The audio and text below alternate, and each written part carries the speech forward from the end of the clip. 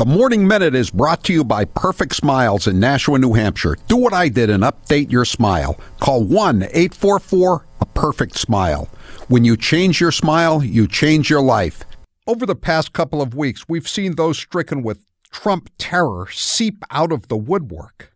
Joe Scarborough told us Trump would execute his political opponents. Just because he hasn't done it yet doesn't mean he won't do it. Claire McCaskill told us he's going to terminate the Constitution and be president forever. The difference, though, I think makes Donald Trump even more dangerous. Liz Cheney fears him so much she might even run for president. I will be doing whatever it takes to keep Donald Trump out of the Oval Office. Well, Sean Hannity decided to squash the rumors once and for all.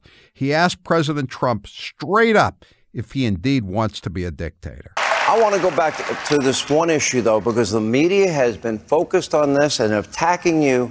Under no circumstances, you are promising America tonight you would never abuse power as retribution against anybody. Except for day one.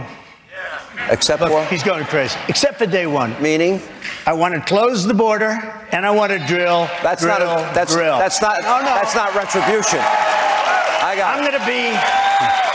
going to be, you know, he keeps, we love this guy. He says, you're not going to be a dictator, are you? I said, no, other than day one. We're closing the border, and we're drilling. After that, I'm not a dictator, So that sounds to me like you're going back to the policies when you were president. If that's his day one plan, the 24-hour Trump dictatorship sounds pretty good to me, if not to all the comrades in the mainstream media. Listen to the Howie Carr Show today at 3 or watch the show live at rumble.com/The Howie Carr Show.